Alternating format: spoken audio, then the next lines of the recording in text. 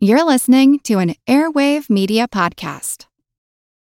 When you need mealtime inspiration, it's worth shopping Kroger, where you'll find over 30,000 mouth-watering choices that excite your inner foodie. And no matter what tasty choice you make, you'll enjoy our everyday low prices, plus extra ways to save, like digital coupons worth over $600 each week. You can also save up to $1 off per gallon at the pump with fuel points. More savings and more inspiring flavors make shopping Kroger worth it every time. Kroger, fresh for everyone. Fuel restrictions apply.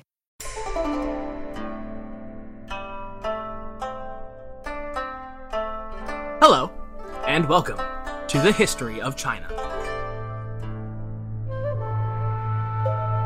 Episode 131, The Southeast Coast, Wuye, Wu, Southern Tang, Min, and Yin. As we approach the end of the 5 Dynasties and 10 Kingdoms period, as promised, we're first going to be taking a little time to get acquainted with those kingdoms of the Southlands that we'd only touched on peripherally in the course of the main narrative. Though none of the 10 kingdoms ever held enough power or gravitas to seriously think to challenge the hegemony of the northern dynasties, much less assert their own claim to imperium, they nevertheless played a vital role in maintaining much of the traditional culture, values, and mores that had been so thoroughly trampled by the decades of warfare across the northern plains. In addition, this is really the period when southern China begins to pivot away from being an undeveloped backwater at the tail end of the universe into the economic, political, and cultural hearth of Chinese civilization that it will be in the centuries yet to come. So, let's dive right in. We begin our sweep of the 10 titular southern kingdoms of the 5 Dynasties and 10 Kingdoms period with, as you may have astutely noted from the title, those along the southeast coast of China, and specifically with that of Wuye, which, if I'm not mistaken, we've said precisely nothing about so far. Now, as a brief note here, especially astute listeners will notice that a lot of the names sound rather, well, familiar, and even largely correspond to ancient states from other periods of civil strife. And that is definitely no accident. Wuye, for instance, roughly lines up with the ancient semi-Sinicized state of Yue during the Warring States period 1,000 years ago. So yeah, buckle in for the repeated sense of déjà vu all over again. Put more simply though, when we talk about Wuye, we're referring to the coastal region of central China, from the southern banks of the Yangtze River in the north, down to Wenzhou at the southern tip of modern Zhejiang province in the south, and including the cities of Suzhou, Hangzhou, and the region where Shanghai currently sits, though it wasn't there back then. In fact, the dialect currently spoken across the majority of central China is named after this region and its neighbor to the immediate east, Wu, that is, the Wu dialect. So, before getting directly into Wuye, it behooves me to look at the larger picture here in terms of the formation of many of these kingdoms, which requires us to look all the way back at episode 119, which you're sure to remember covered the rebellion of Huang Chao and his march all over the southlands of China, pillaging, murdering, and raping wherever he went over the course of the 870s and 880s. It's difficult really to overstate the profoundly destabilizing effect that Huang Chao and his merry band of mass murderers had on the regions of the south. But probably even more impactful, and at least as destabilizing, was the fact that the reeling Tang government time and again offered these bandit leaders spots as regional governors across the south if they'd just please stop raping and killing everyone, pretty please. All while the central authoritative agencies continued to crumble and flee in the face of potential destruction at the hands of our bandits. As a result, excepting a very few situations, including our first kingdom of focus, Wuye, these figures who will go on to found the kingdoms of the Southlands will largely be former bandit leaders, with bandit or at least heavily militaristic leanings and worldviews. The kingdom of Wuye was the brainchild of 2 individuals during the death throes of the Great Tang. Their names were Dong Chang and Qian Liu. Though the two had began life as buddy-buddy pirate partners along the southern coasts, as they began to amass power in the 870s and 880s, the pair drifted apart, with Dong consolidating his power base over southeastern Zhejiang, while Qian situated himself comfortably in the provincial seat of Hangzhou. But through the mid-890s, Dong Chang made what would be his fatal misstep by overestimating the esteem in which the Tang imperial court held him. He demanded that the court name him Yue Wang, which can be translated either as the King of Yue or the Prince of Yue.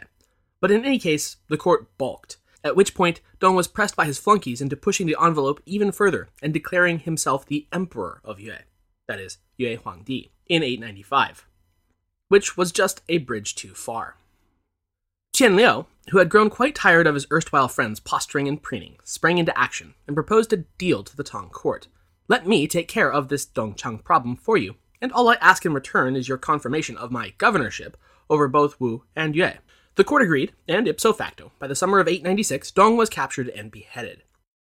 A decade later, when the last vestiges of Tang control were dispensed with, Qian Liu, already the uncontested master of the central coastline, was perfectly poised to declare the formation of the Wu Yue kingdom in 907, which would prove to be one of the richest and also the longest-lasting of all of the 10 kingdoms. The basis of its economic strength lay in its intricate network of water catchment bases and flood control systems, since the lands were particularly vulnerable to the storm surges common in the spring and fall.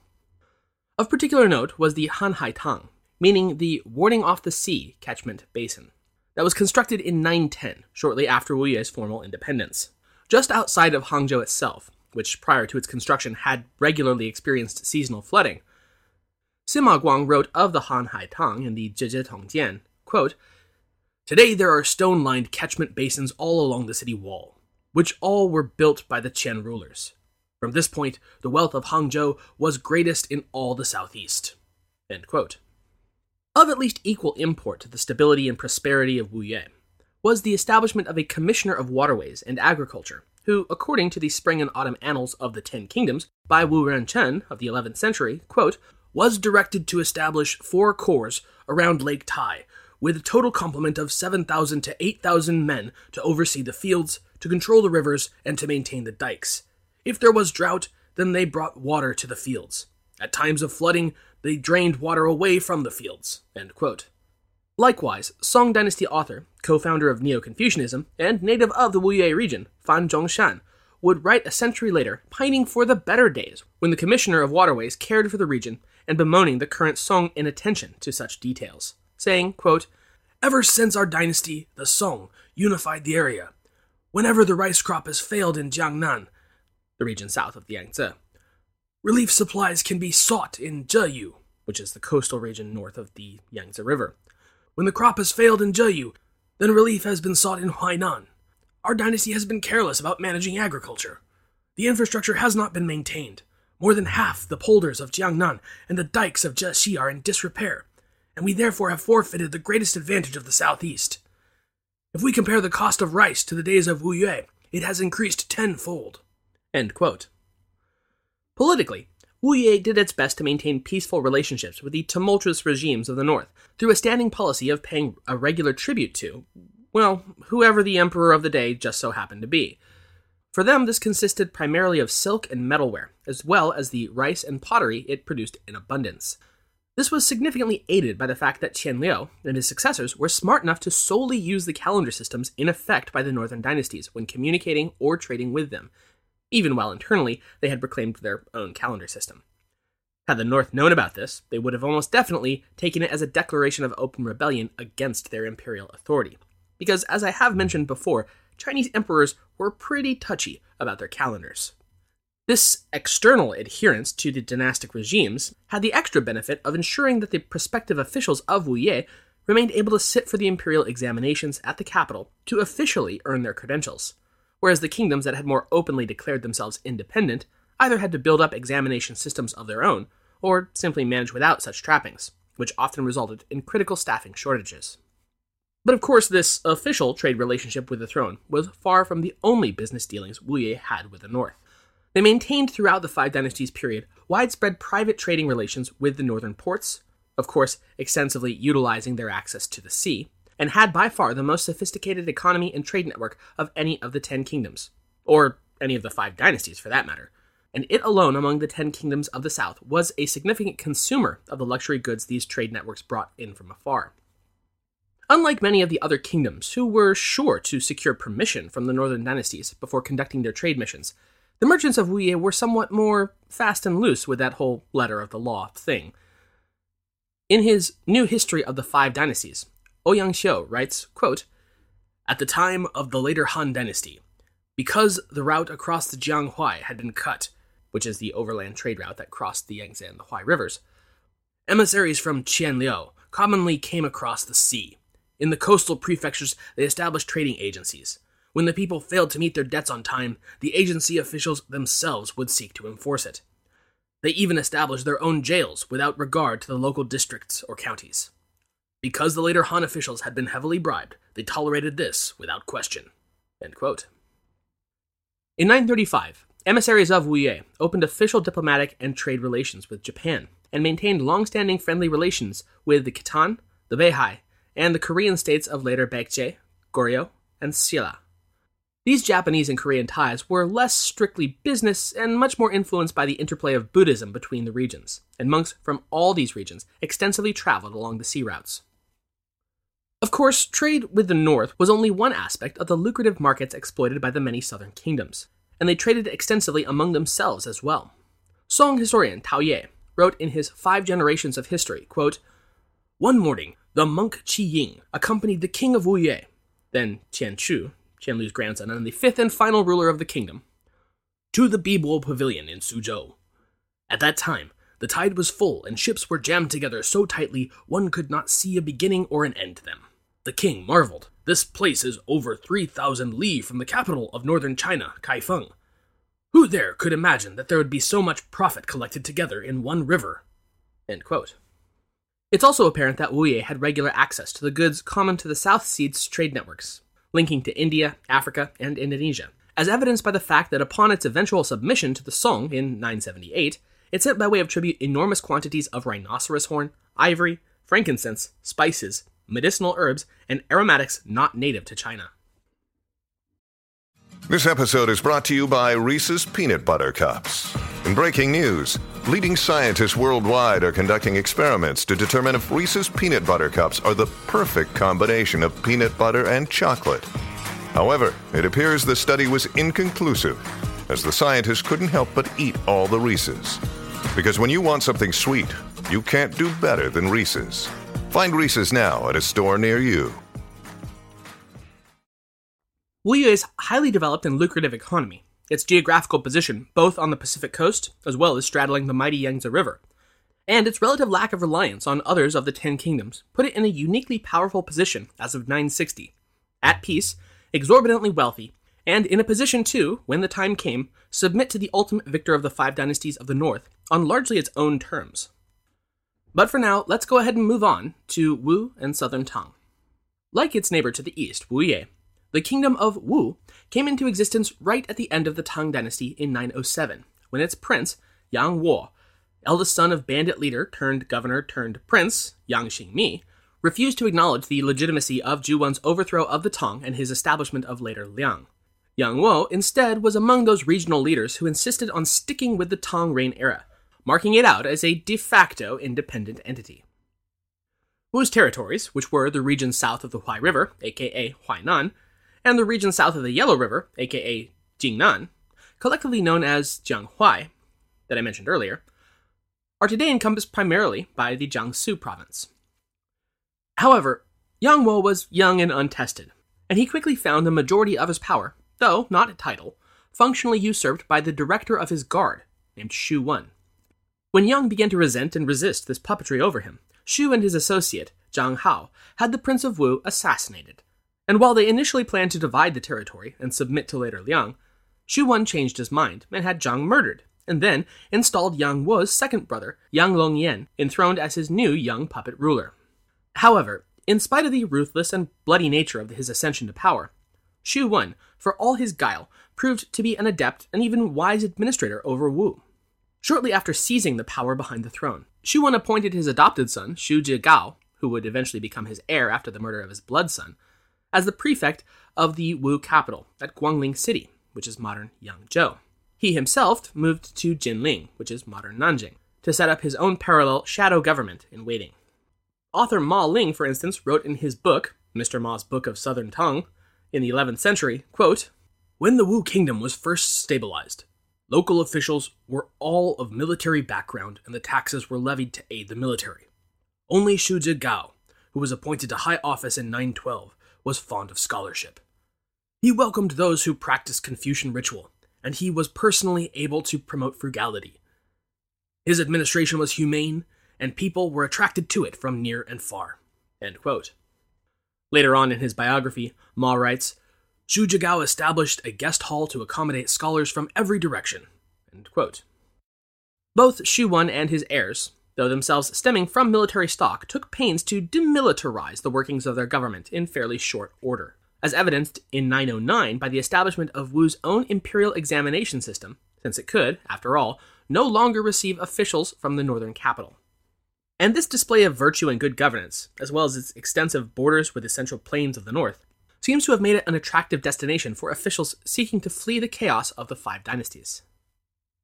By 919, Yang Longan, and through him, the Shu clan, was ready to take the further step of throwing off the title of prince and instead proclaiming himself the king of Wu before dying in 922. His younger brother, Yang Pu, succeeded him and reigned as king until 927, when, at Xu Zhigao's prodding, he proclaimed himself Emperor of Wu, with Xu as his chancellor and grand marshal. The kingdom of Wu would exist in such a state, with Yang Pu as puppet emperor to Chancellor Xu Zhigao, who had secured his personal hegemony excluding all other members of the Shu clan, after some 4 years of outmaneuvering his adoptive relatives, all of whom wanted a slice of the pie.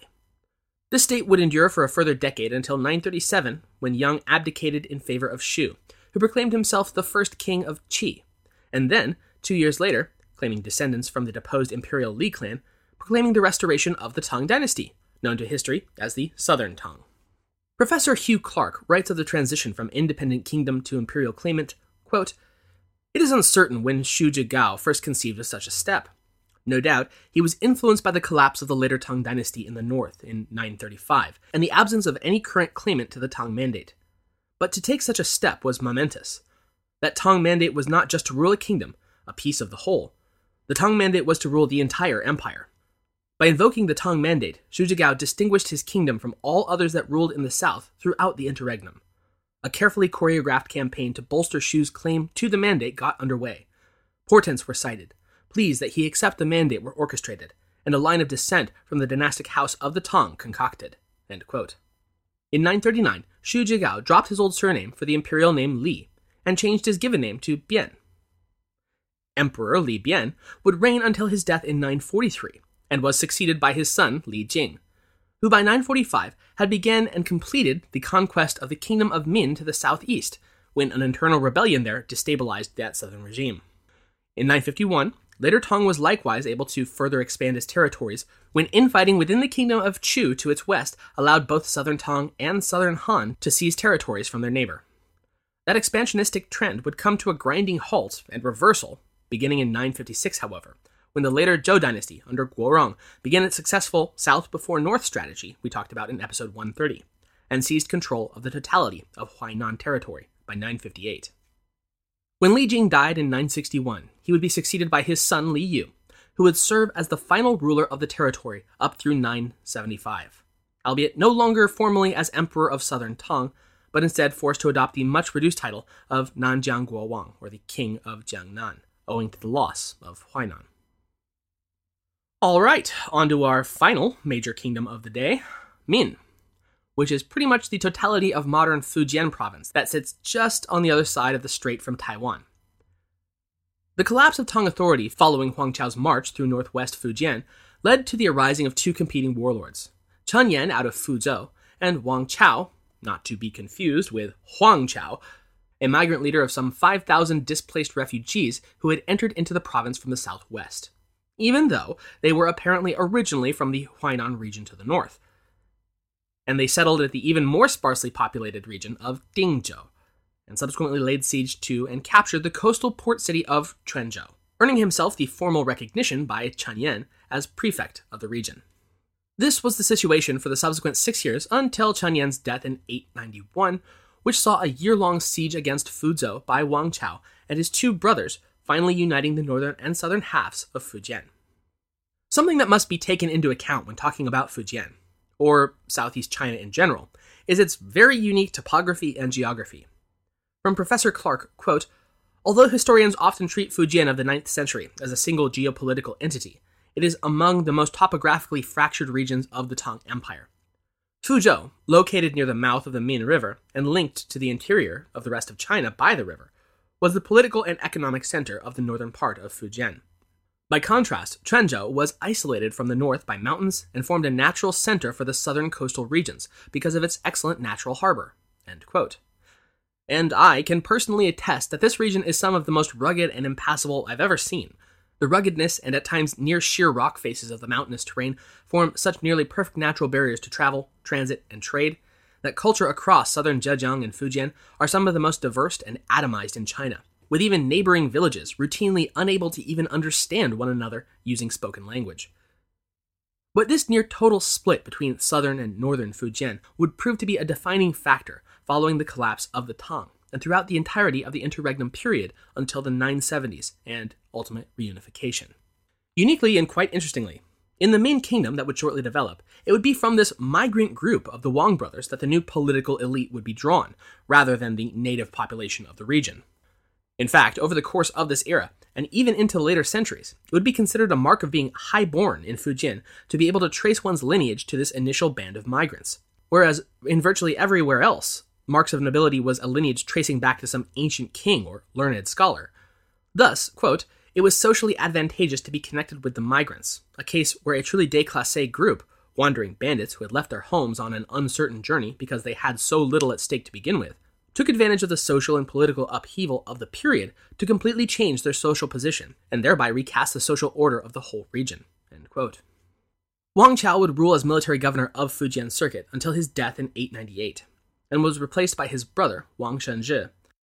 Following the collapse of Tang, after waiting 2 years, Shenzhi proclaimed himself the Prince of Min, at which point the records go pretty quiet for the next 15 years or so. Shenzhi was apparently a popular and capable ruler over the region until his death in 925, which is noted as being potentially suspicious, an assertion that is perhaps corroborated by the whole of the region then being plunged into civil war between pretty much all of Shenzhi's sons, both blood and adopted. Then again, it may well have simply been a factor of Fujian's fractured geography that would naturally lead to such political fractures in the absence of a single powerful ruler. Up through the early 940s, palace intrigue was chronic, assassination and regicide common. By the early 940s, the civil war had built to a crescendo, with the forces of Wang Yanxi out of Fuzhou in the north, locked against his brother Wang Yancheng in Jianzhou to the south, who had begun calling his breakaway state Great Yin. The upshot of all this was that the Wangs would effectively end up self-destructing by the mid-940s, lose control of the region, and attracted quite a bit of outside attention from the likes of its neighboring southern Tang. Beginning in 945, the Tang armies began infiltrating into Fujian from the northwest, seizing Jianzhou later that year, followed by most of the rest of the territory by 946. The tiny fractions of the territory that were left surrounding Fuzhou turned to Wuye for assistance, which it did. Yet when the king of Wuzhou was informed that the leader of Fuzhou now chafed under his rule and was planning to appeal to southern Tang for help, he ordered the assassination of the ungrateful city governor and annexed the territory into Wuye proper. The only remnant of the now defunct Min kingdom left under his own control was Quanzhou, not little more than a city-state along the southern coastal reaches of Fujian, but a city-state strong enough to hold out against all comers until its final reintegration under the Song in 978. Alright, so that runs us through 4 of our southern kingdoms, leaving us with another 5 for next time.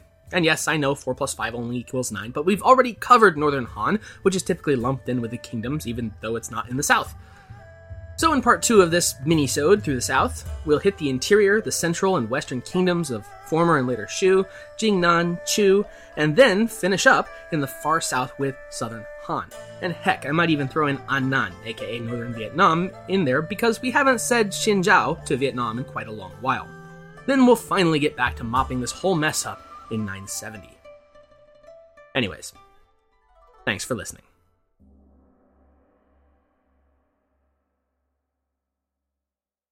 Before going today, I ought to direct your attention over to my stalwart allies over at Agora, who've gotten their spookiest collection of stories for the 2nd annual Agoraphobia Spectacular.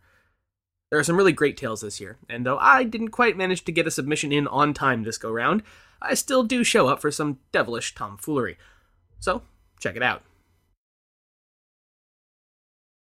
As a long-time foreign correspondent, I've worked in lots of places, but nowhere as important to the world as China. I'm Jane Perlez, former Beijing bureau chief for the New York Times. Join me on my new podcast, Face Off, U.S. versus China. where I'll take you behind the scenes in the tumultuous U.S.-China relationship.